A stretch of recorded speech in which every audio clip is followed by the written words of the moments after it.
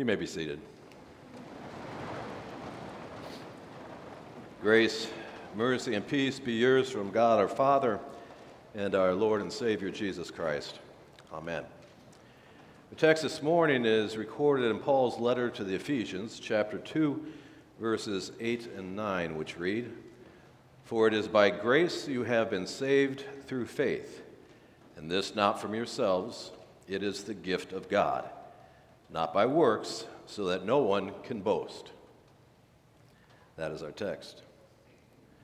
Brothers and sisters in Christ, sola fide, faith alone. Faith alone receives salvation alone, which brings peace. Peace. Peace is a nice thing. Elusive, but nice.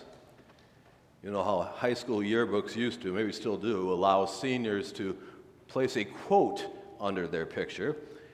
Well, my quote was this: "Peace is not the absence of conflict, but the ability to cope with it." I must have thought I was a budding philosopher. In reality, I was a budding dork. Now, what kind of conflict might there be in our spiritual lives?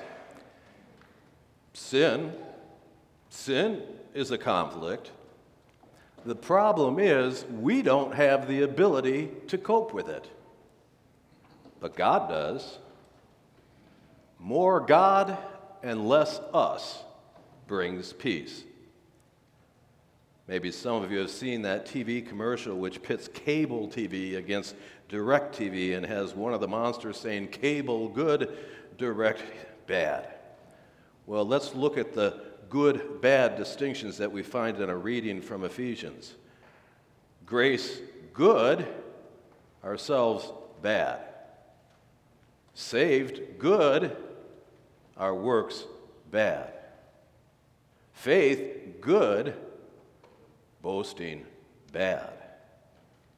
Ourselves, our works, our boasting leave us without peace. But God's grace, God's salvation, God's gift of faith brings us true peace. But we can't get peace on our own because we can't get to God on our own. We fail big time. And here's why. Discouragement. Because there's nothing standing between you and your goal but a total lack of talent and complete failure of will. We've truly got a lack of talent and failure of will when it comes to getting right with God. It's not our own doing. It's not our will. Oh, we're capable of being converted by virtue of a rational will, but we cannot convert ourselves. We cannot come to faith ourselves because of our natural inclination toward evil. Nor is it our reason which brings us to faith. Reason is a gift which acquires knowledge in the head, but it cannot work faith in the heart. Besides, reason invariably comes to this conclusion drawn by the Apostle Paul: "But we preach Christ crucified, a stumbling block to the Jews and foolishness to the Gentiles." Faith is not something we're strong enough to conjure up. You need to be alive to have strength. But Paul reminds us in verse 1 of this same chapter that we were dead in our transgressions. Dead people are not real strong. Even I can take them. So if we want faith and we want peace, maybe we need to get off ourselves. I will share with my students from Concordia two quotes which point out a significant difference between biblical faith and anthropocentric faith, or faith which emanates from and focuses on the self. The first statement is this: it doesn't matter what you believe in as long as you believe. Well, I'm hearing the word believe or faith here, but I'm not seeing what's it in. In this case, faith is an end in itself. Faith is the object of faith. No peace there. Let's try this statement on for size. Faith is only as valid as its object. Having faith is important, but what we believe in, the object of our faith, is more important still. Much better. Now we got a faith which grabs on to something. Now we got a faith which grabs on to God's grace in Christ Jesus. Now we got a faith which brings peace. And this faith is the work of God, not us, and that's a good thing. God connects us with His Son and His saving grace. Jesus said, "No one can come to me unless the Father who sent me draws them, and I will raise them up at the last day." And the Apostle John writes in the first chapter of his gospel, "Yet to all who did receive him, to those who believed in his name, he gave the right to become children of God, children not born of natural descent, nor of human decision or a husband's will, but born of God." Not our will, but God's will be done. That's how we believe. That's how we come to faith. That's where we find peace. I found this quote somewhere. I'm not sure where, so I'm taking credit for it. Faith is the echo of our hearts to the voice of God. I like that. Faith is the echo of our hearts to the voice of God.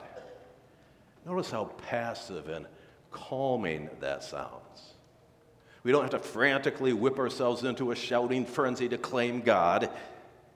He calmly and quietly whispers His promises into our hearts. So faith is simply speaking back to God what He first spoke to us. God's word alone, then, is the source of our faith. Paul wrote in Romans chapter 10, "How then can they call on the one they have not believed in? And how can they believe in the one of whom they have not heard? And how can they hear without someone preaching to them? And how can anyone preach unless they are sent? As it is written, how beautiful are the feet of those who bring good news." And that good news brings peace. Paul wrote in Romans 4, the words, "It was credited to him," were not for him alone, but also for us, to whom God will credit righteousness. For us who believe in him, who raised Jesus our Lord from the dead, he was delivered over to death for our sins and was raised to life for our justification. Faith grabs on to Christ's righteousness. It doesn't work for it, it simply receives it. So come unto Jesus, all you who are weary and burdened by your sins and your failures, and rest in the peace of His righteousness. You see, faith is the antithesis of works. Faith is passive, and it is peaceful. It's so peaceful, it gets active. And when I finally healed from my broken ankle, I was so excited, I wanted to go run a marathon. Not that excited. But I was alive again, mobile again, no holding me down. The same holds true for a faith which clings to Christ's righteousness. We're alive again, no holding us down. We're at peace.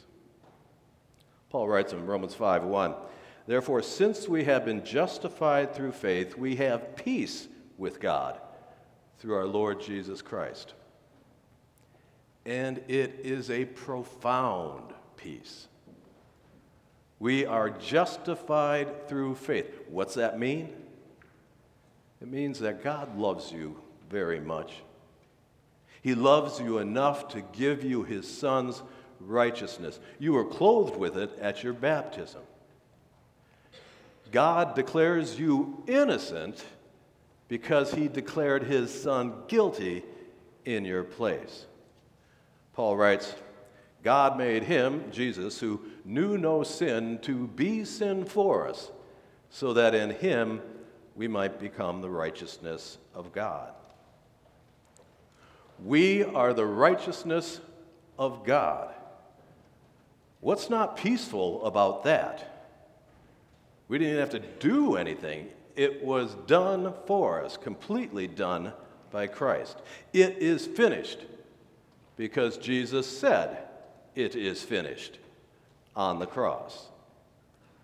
Signed, sealed, and delivered through faith. In 1 Peter, we actually get a glimpse of what this faith and subsequent peace might look like. Peter writes, "These have come so that the proven genuineness of your faith, of greater worth than gold, which perishes, even though refined by fire, may result in praise, glory, and honor when Jesus Christ is revealed. Though you have not seen him, you love him. Even though you do not see him now, you believe in him and are filled with an inexpressible and glorious joy, for you are receiving the end result of your faith, the salvation of your souls." Now that is peace. Joyful peace. Reformed peace. Martin Luther defined faith like this: faith is confidence in God to the effect that through Christ he is gracious, that through Christ his thoughts about us are thoughts of peace, not affliction or wrath. Isn't that nice? God looks at us with a peaceful disposition. God gives to us a peaceful disposition. So like I used to say at the dinner table, pass the peace, please. Amen. Now may the peace of God, which surpasses all human understanding, keep our hearts and minds in Christ Jesus. Amen.